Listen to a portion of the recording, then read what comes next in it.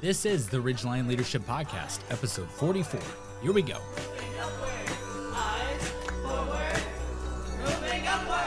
Progress, not perfection. Just head in the right direction. 'Cause life moves on regardless. So let's all move with a sense of purpose. We're all coming out along that ridgeline. Always coming out along that ridgeline. What's up, everyone? This is Blake and Peter, and welcome back to the Ridgeline Leadership Podcast, the podcast that empowers aspiring leaders to identify, connect to, and advance on the path of leadership. And today it is not just Blake and Peter. We got Jen Ramo back. Hi, boys. Thanks for coming. Man, I don't remember what episode we had you on, but it's definitely been like one of my favorites. I've listened to it multiple times, and anytime I need a Jen fix, I tend to just toss it on. So super excited you're back. Today we're going to have a kind of more of a question answer style, just kind of like digging into a concept. And I thought, we were talking before the podcast started on just that yesterday. I was just sitting down and I was like, what do I want everyone else to be able to get that I get from Jen? And then it like hit me. It was like, man, the ability to know that like as leaders, we're going to fail, we're going to mess up, we're going to plateau, we're going to do dumb things. And when you're all alone, that's really hard to come out of. Sure Like when is. you fall into a ditch, it is not easy to come out of that by yourself. And so today, I think you just have such good wisdom and ideas and perspectives for fleshing out like what is it that we do or need to do in those times. And so I'm just excited to jump into this, but thanks so much for coming on today. Oh, I'm always stoked to spend time with you fellas. You know that. It's very exciting. Good. Well, we're gonna get it nerdy and dirty here. All right. So let's do Love it. it. So first question I've got is just what do you think or what do you feel like holds leaders back from their growth early on?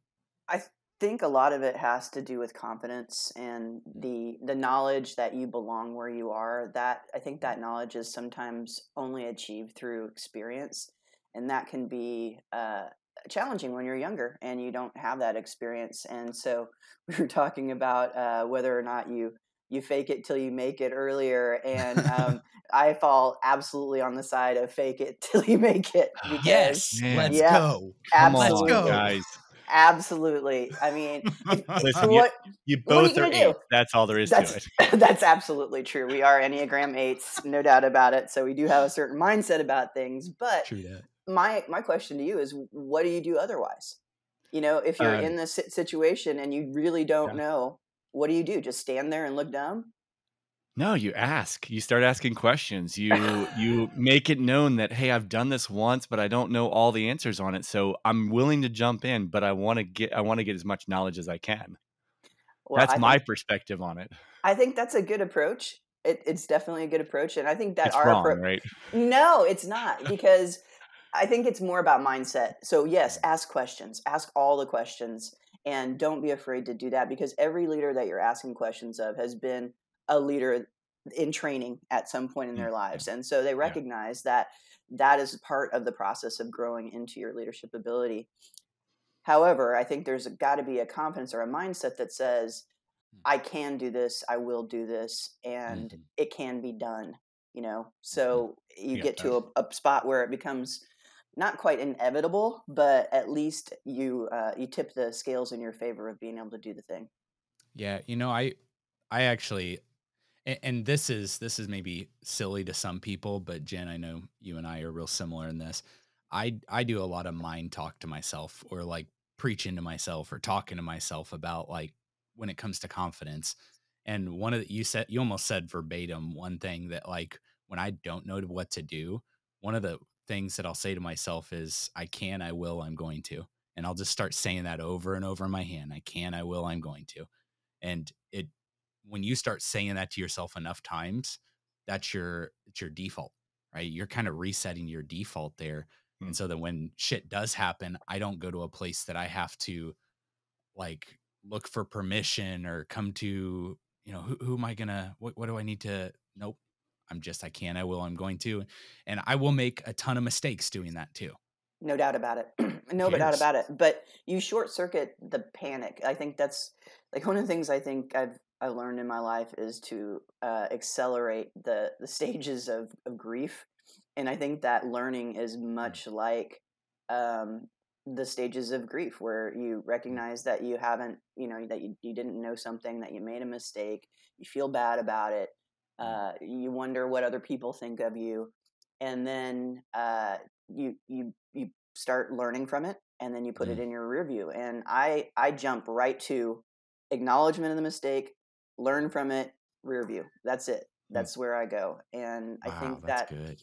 the ability to not panic is trainable. You can train yourself, just like you were talking about, Blake, to train yourself not to get into that headspace, to just say, nope, that's not where I'm going. I'm going to jump right over that and get right to action. And Mm, that's a muscle that I think people really need to understand is developable.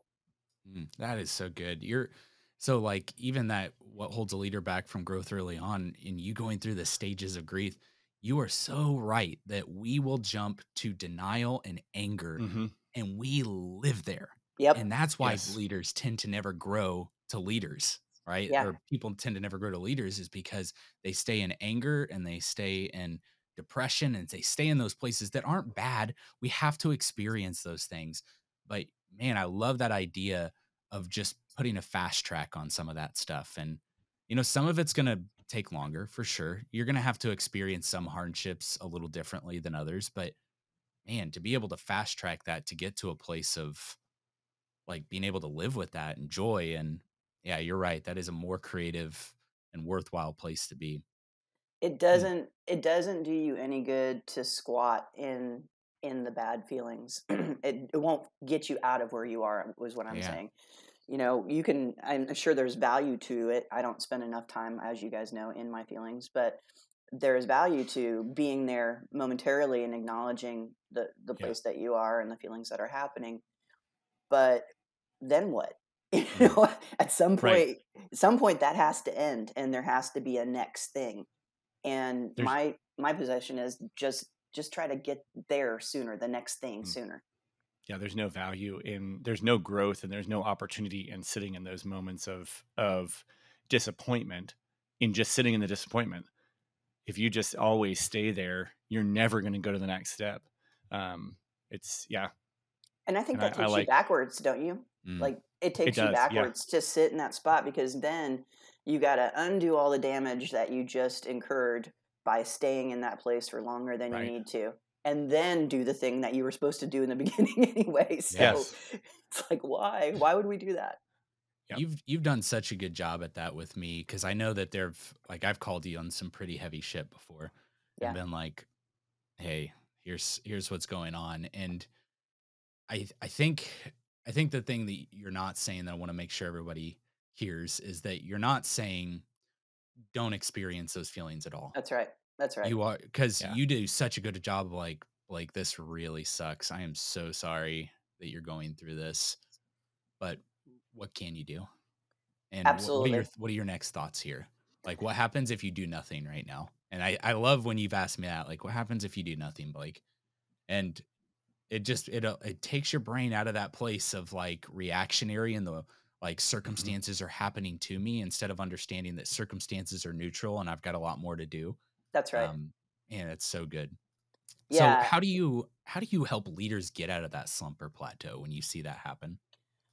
I I usually start with usually it's a dude, like, Yeah. heartfelt. Oh my God, that really sucks. Yeah. Like I'm there with you. Mm, Like I feel it. I've been there. And then it's so what did you learn? yeah. Mm. That's the first place I go, That's because good. if you can take learning from a place of disappointment, then you've won. You've gotten something out of it that you never would have gotten without the disappointment. And so Yeah. you put meaning into that disappointment, and eventually, if you have that mindset over and over and over again, the disappointments actually become I don't know if I want to say a happy thing, but Hmm. they become something that's less terrible because you know that they're fuel for future growth and Yeah. learning. Mm, Yeah, they're not hollow. Like disappointments are right. hollow until you have something to put in it. And you're saying learning is that thing. It is for And me you're right, man. That is so good. because I hate to make the Damn. same mistake over and over again. I hate it more than anything else, and Yeah. there are places in my life where I do that, and I get so frustrated with myself. But in the sense where I can figure out what the tip or the trick or the learning or what I'm not going to do in the future, that gives it that sense of meaning and makes it a little bit better. What do you think a leader's biggest fear is? I think the many leaders' biggest fear is looking dumb. Honestly, Mm, feeling like they're embarrassed, feeling like they have been humiliated on some level, and I just sort of expect to be dumb on a regular basis, mm. and Same. to know that I'm going to make mistake after mistake after mistake, and if I can take that learning from it, then those mistakes become fuel for my future growth. So I think a lot of leaders worry about their how other people perceive them, Hmm. and I think we talked about this last time. I'm more concerned about how they perceive themselves, and that's generally speaking where that fear of embarrassment or failure or whatever it is comes in, is because that leader doesn't have the core of confidence in themselves to be able to say, I can take that blow to my ego because I have a core of confidence. Mm, Mm. absolutely. We talked about the Enneagram last time quite a bit. How you and I are eights, and we're just beating the shit out of everything. Yeah. But when I Yes. think of most leaders, I don't know that all leaders are eights, like they're all across the board. And so it does make this challenging to know like biggest fears and stuff like that. Um, I know this next question, I kind of prefaced all that for this next question. This next question is like may not hit an 8 the same way that I think it will hit other people, but I know a lot of leaders who really struggle with the idea of friendship and leadership, and how do you have both, and how can you lead people and yet them be your friend, or something like that, but how do you manage that difference between friendship and leadership? I had a really wonderful boss when I was very young. I was 25, I think I was, and went to work for my best friend's family business. And her dad was the CEO of that business, and she, in fact, was my boss. And what he said to me was something had happened, and I felt bad, and I felt terrible. I made a mistake. And I went to him and apologized sincerely and felt, I was like, gosh, if you need me to leave, I'll leave. And he said, who better to have by your side than somebody that loves you and cares for you and Mhm. is has your Mm. best interests at heart. He's like, I don't care how many mistakes you make. I know that you want your intentions are for us to succeed, and that you care about our family and about our business, and that's what I want. And so he helped me understand that friendship in leadership can be a really great thing. It Mm. can be like people say, don't hire your family, don't hire friends. I don't believe that at all. Some of my best professional relationships have been because of a pre-existing relationship. Yeah. And I think it's important to draw a pretty clear line between what's happening in the office and then what happens when you guys go out for drinks or whatever. Yeah. And that family, the White family, they really taught me that it was easy to do. You could really, Mm. it was easy to do. We just, some things you don't do and you don't talk about when you're in the office, things that you do while you're hanging out as friends. And Mhm. the other thing that you don't do is tell everybody that you're friends. You know what I'm saying? Yeah. A lot of Yeah. times people who are in those positions, they lean into that friendship and they talk about it a lot as a way of belonging or being part of the, Mm. sort of gaining a little bit of personal power, I think. And what that family taught me was you're going to have to work harder as my friend Mhm. than anybody else would have, and Mhm. I hope you're ready for that, Yep. because everybody's going to think you got this job because we're friends, and Yeah. you need to earn it, just like everybody else does. Yeah. When does it become toxic? like that leadership aspect? When does that, when do you see that like not play well? I think when you cross those lines regularly, like you code switch between friend and a coworker too too easily, too casually, Mm, uh, you know, when you're at work, your peers, your coworkers. When you're out of work, your friends. mm, That's the distinction that I try to make. Now, that doesn't mean that I'm not going to, make inside jokes with that person or acknowledge our relationship on some level. But we got a job to do when we're in the office, and that's the way that I've always approached that. yeah. And I do think we have oftentimes it's toxic when we have a bad misconception of what friendship is too. Because Mm. when it's all about keeping one person happy so that they stay your friend, Yeah. and I know that sounds so elementary and it sounds like we're talking about middle school, but the truth is, I don't know that a lot of us grow past that point emotionally. And so, because that's the case, we're so afraid that I'm going to lose a friend if I have to say a hard thing to them. That's not a friend. I'm just here to tell you right now that is not a friend. If you're not willing to lean into hard stuff with that person, that's an acquaintance. And it's one that is really kind of selfish that you're going after because you're trying to fill a hole that isn't even the right way to fill that hole, I Oh guess. yeah, yeah. You're absolutely right. I mean, I really believe that you cannot be a great friend without saying hard things. Mm, That, in Mhm. fact, is almost, you say hard things and you become a great friend. It's mhm. like you have to do that in order to get Yep. to that status. Yeah. And it's, I can't get over how many people struggle with this because it's kindness. It is an act of Yeah. kindness to lovingly and respectfully tell somebody that they are on the wrong path. They're maybe they've done something wrong. And Yeah. it's like, letting one of your buddies walk around with their fly unzipped or, a booger in their nose. Like, you just don't do that. You you Yeah. you That's right. point the Be a it's a friend. kindness. Yeah, come on, tell them. Barn doors open, guy. You know, Yeah. so I just can't get over the fact that so many people struggle with that because in my mind it's so clear. If you love somebody, then you owe it to them to be honest with them. Yeah. Yeah. And I'll say like the flies down or whatever, you got something in your teeth kind of thing. Like oftentimes people's response is really like, "Oh, thanks." Like it's never Yeah. like, "You think I'm the worst person in the world or a big dummy." I mean, it's funny. It reminds me of this story. Lindsay used to do. My wife used to do cosmetology stuff with someone who was like Peyton Manning's like cosmetology person or whatever. Hmm. Hmm. I'm Wow. sorry, I don't know those words. So That's anyway, okay. Neither do I.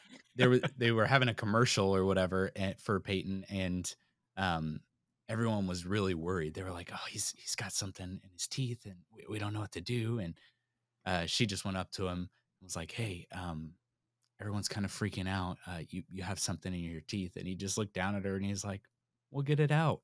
And he just like she just reached up and got it out. He was like, "Thank you. That's great." Yeah. Like people are not going to lose their mind over something like that, and we put way too much emphasis on that.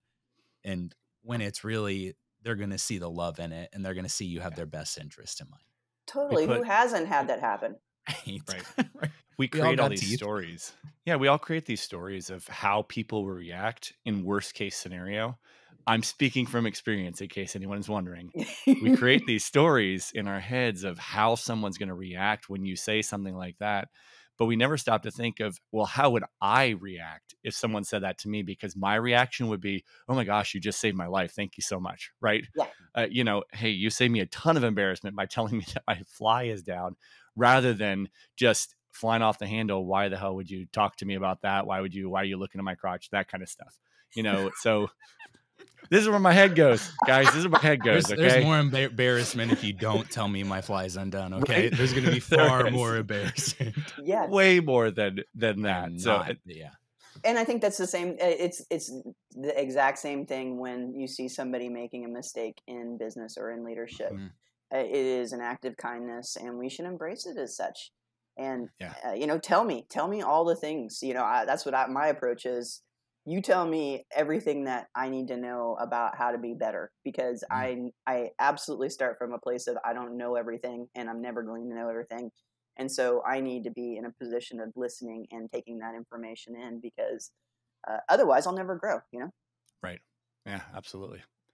So, how do you know if you're entitled as a leader, and or how do you overcome that mentality?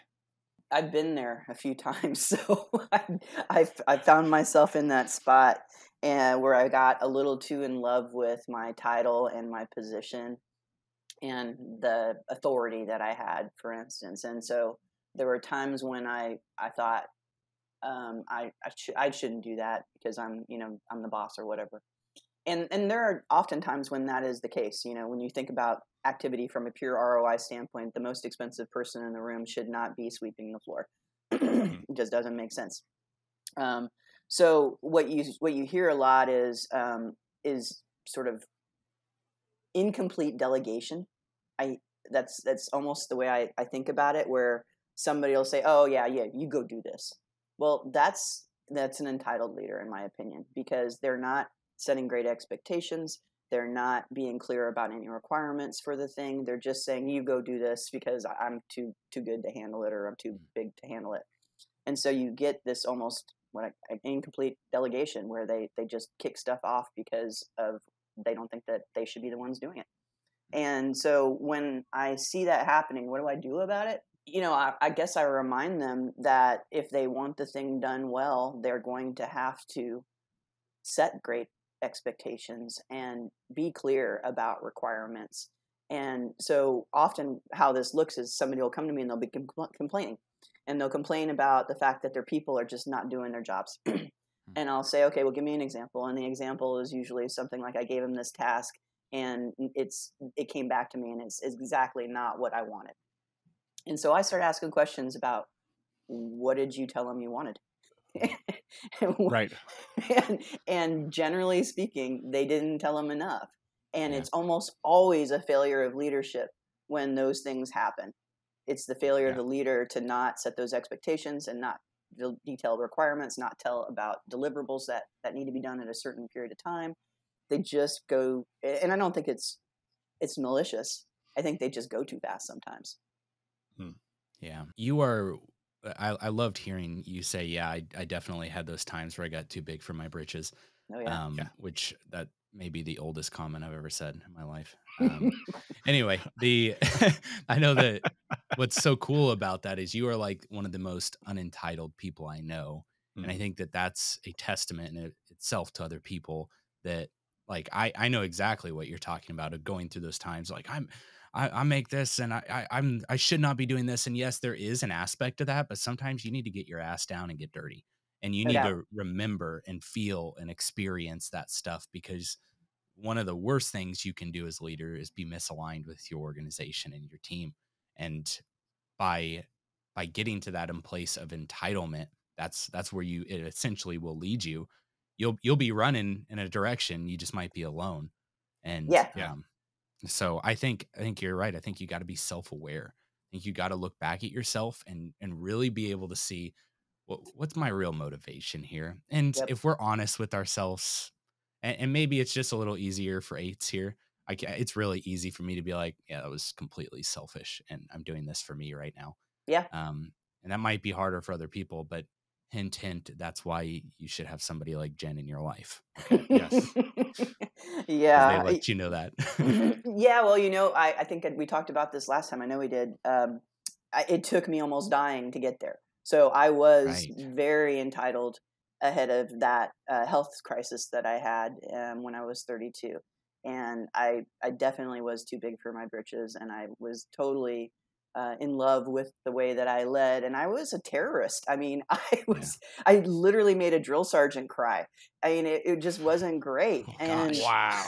I know, it was bad. I mean, and not just a tear. Like, I had that guy bawling in my office for 10 minutes while I yelled at him.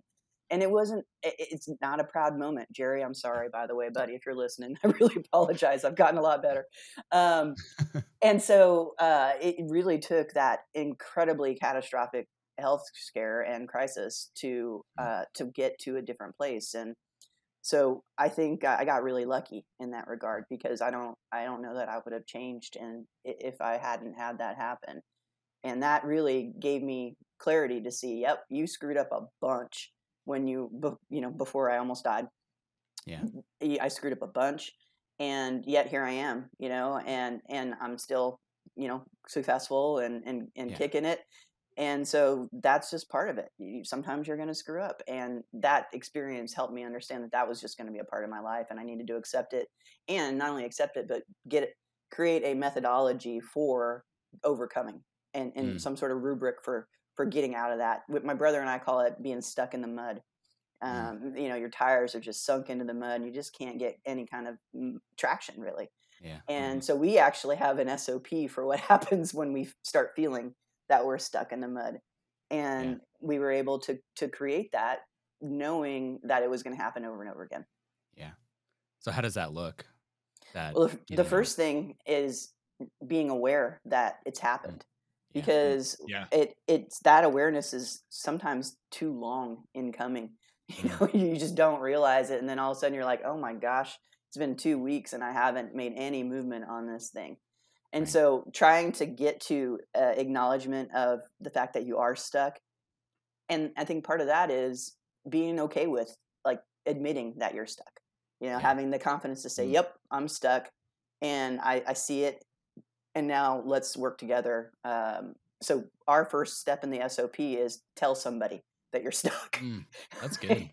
Oh, that's really good. So simple, but so profound. That is just Yes.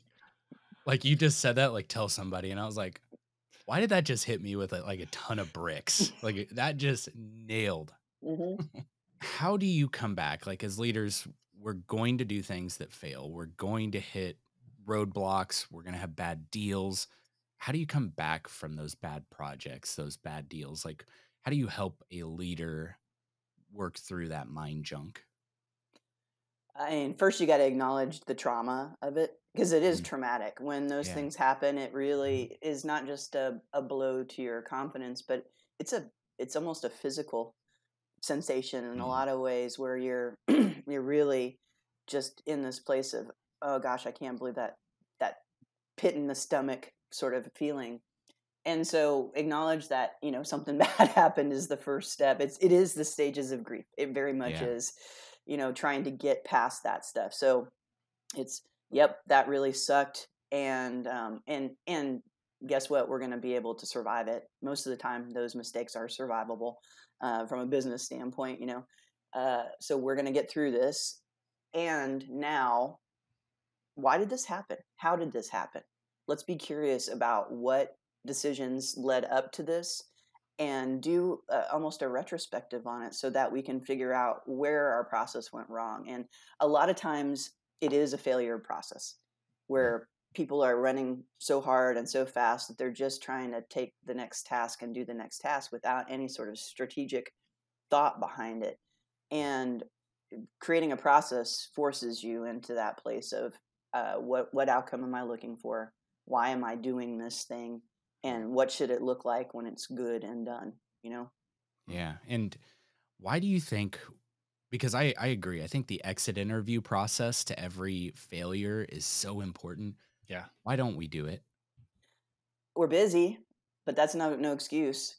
Mm, Because if we're so busy that we can't do that, we're gonna have the same conversation with ourselves yeah. again, because we're gonna make it over and over again. And I already said I hate making the same mistake over and over again. So Yeah. I don't know. I learned. I've just been listening to this great podcast called 13 Minutes to the Moon, Mm, and it's about, there's two seasons. One is about the Apollo 11 mission, and one is about Apollo 13. And I know that we're all probably more familiar with Apollo 13 because of the movie, but they made mistake after mistake after mistake Hmm. after mistake, and they had to innovate on the fly when literally people's lives were at stake. mm, Yeah. And they have the bravery to, so there was an Apollo mission where astronauts died on the launch pad. They were doing a flight test, and they died.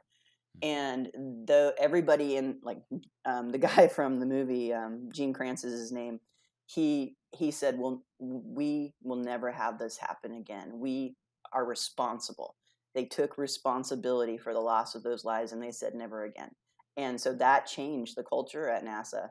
And I think that we as leaders need to be able to take responsibility also and say, you know what, this is a failure of leadership. It's a failure of vision. It's a failure of an insistence on process and on a culture of Mm. being willing to make mistakes and acknowledging and learning from and never doing again kind of deal.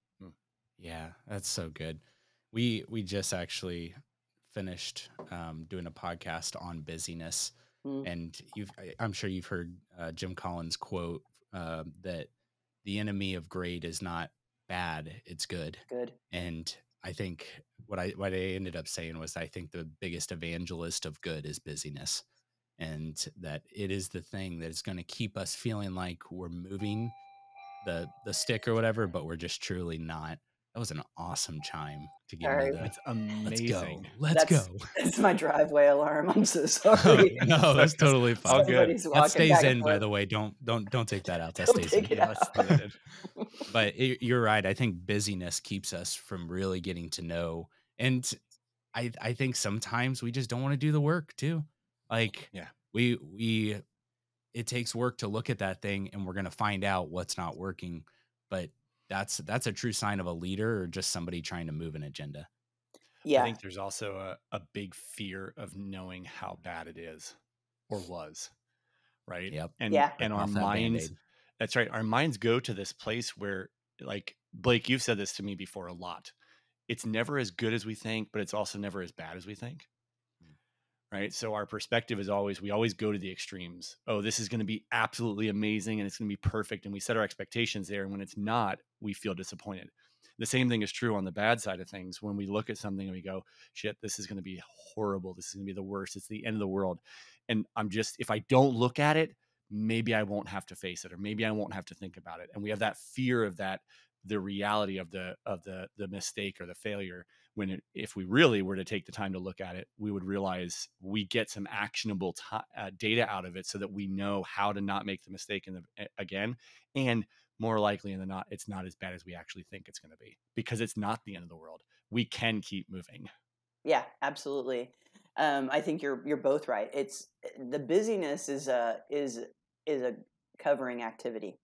It is it Yeah. is look at me, look at me. I'm doing all of these things. Mm. Are you doing the right things? That's what I want to know. Like I don't Right. care Right. if you get it all done. I want you to get the most important things done. And then it's a matter of also, just like you said, Pete, not wanting to acknowledge how it was really our fault. Yeah. If you're the Yep. leader, ultimately anything that happens in your company is your fault. Yeah. Uh, Even if it's some employee did something, well, that was probably a bad hire. Who hired them?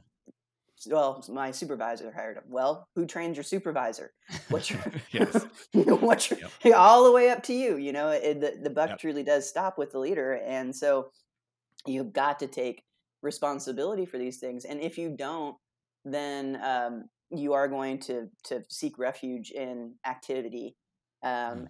as a cover, as a camouflage for your lack of leadership. Yeah. And Peter, something you said kind of triggered this thought. You said you kind of talked about that it's never as bad as it seems. The thing that I think about is like, think about the worst thing you ever went through. If you're listening to this right now, think about the first thing or the worst thing you've ever gone through. You're still here. Yeah, You made That's it. true. Like Jen, you were on your deathbed, yeah, and here you are today, and you've made it. And it's part of your story, not in a part that was like, oh, so neat, but it was impactful. And so, yes, it's never as bad as it seems, but it might be horrible, but you'll make it. Right. totally, totally. And I have to tell you that experience gives me endless confidence. And Mm. absolutely endless confidence. When they tell you you're going to die and you don't die, I'll tell you what, you feel like you're a stud. You feel like you can Yeah. run through walls, you can do Yeah. anything. Yeah. And so as bad as that was, it really helped me understand that most things aren't that bad. As if you got your health, if you've got at least one person in the world who loves you, if you've got curiosity and the willingness to learn, you're probably going to be all right, kid. What is it that keeps us from that clarity, especially as leaders? I think a lot of it has to do with all of the demands on our time and our attention. We, as leaders, do not carve out space for. We have a process in EOS called a clarity break, and it's really, you and a notepad out probably in nature somewhere, with no agenda whatsoever, and your job is just to let whatever thoughts bubble up and work on those. And I think that we don't spend, like, busyness is prized over reflection, and Yeah. and self-reflection in particular. And I think that we have to carve that time out for ourselves, because if we can get to a place of stillness, those thoughts will come. They will absolutely come, because if you think that they're not bubbling around somewhere in the back of your psyche, you're wrong. They're always there. Until you process that stuff, it's going to be floating around like a bunch of garbage until you can really get to the point where you understand how you feel about it and what you're going to do about it in the future. I'm guilty of not doing that often. That's so good. I don't remember who said this, but there's a quote that I've been, because I just had one of these clarity days maybe like a month ago, of like, I just got to get out. Went to a buddy's tree farm and I just fell asleep in the middle of a field, thought through things, and like really had that grounding, if you will. But I don't remember who said it, but there's a quote that says, most of man's problems come from his inability to be alone with his thoughts. Oh yeah, I like And that. it's just like, and I want to say it was maybe Twain or something like that. No, it was Pascal. It was Blaise Pascal. And that is just like, we've got problems. Everybody does, but you're not going to solve them by just staying busy and ignoring them. Like, just sit down, think about it. Don't cause more problems. And I think that's the problem with busyness, is it is this thing that we do over and over that actually heaps problems onto the fire, not pulls coals away. Yeah, I've been undergoing a transformation with my relationship with my phone. So I am trying to view my phone as a tool instead of as entertainment, because I find that when I have a spare moment, I'm just scrolling, right? Mm. And so what I'm doing when I'm scrolling is just stuffing all kinds of random pieces of information in my head that don't relate to one another. It's like reading, the first page of 25 books in about 5 minutes. You just That's good. it's not a way to get Mm. any kind of clarity. It's just a way to fill your head up with more. And I'm trying to get to the point where I reduce that, and I'm willing to sit in without my device in my hand and just look around, like look up. Yeah. Yeah. Look at what's going on around me. Oh my God, this world's amazing. Right. Yeah. Use those One of eye the things muscles. so I've been doing something similar, trying to get away from my phone so much. And one of the things that I found that helps immensely is I leave my phone in the kitchen when I go to bed at night. It's in the Yeah. kitchen on the charger, and I'm upstairs in bed. And it just, that separation sometimes creates that separation in our minds of being able to get away from those things. Yeah, I think that's good. Anything that you can do, really. It's helpful that my phone is not taking a charge very well right now. So so I'm like trying to preserve my battery power, and I'm like, oh, I better not do this because I need to look, Yes. but it's That's very awesome. much helping me. I can't tell you how much it's helping me. I deleted Twitter off of my phone. And that has helped a ton in terms of not just my mood, but my ability to have space to reflect about other things. Yeah, absolutely. Jen, it has been an absolute pleasure to have you with us again today. Thank you so much. I think each time you're on, we laugh. I think both of us, we cry. Just going to be honest on that one. And we have moments of aha and clarity. And I just so appreciate your speaking into our lives today here on this podcast, and then just in general. It's been amazing to know you, and thank you so much for coming on. Couple things I constantly am going to remember from this podcast are in the rearview mirror, right? Acknowledge your mistakes, put them in the rearview mirror, keep moving, and then accelerate the stages of grief, right? When it comes to mistakes, just accelerate that. I love that so much. Thank you so much. Really appreciate it. It's my pleasure. It's a blessing to be your friend. Same here. Yes. Thank you guys for joining us this week on the Ridgeline Leadership Podcast. See you guys next time. Also, we'd like to thank our very own Luke Van Tress, aka Mr. Boxes, for our kick-ass original theme song.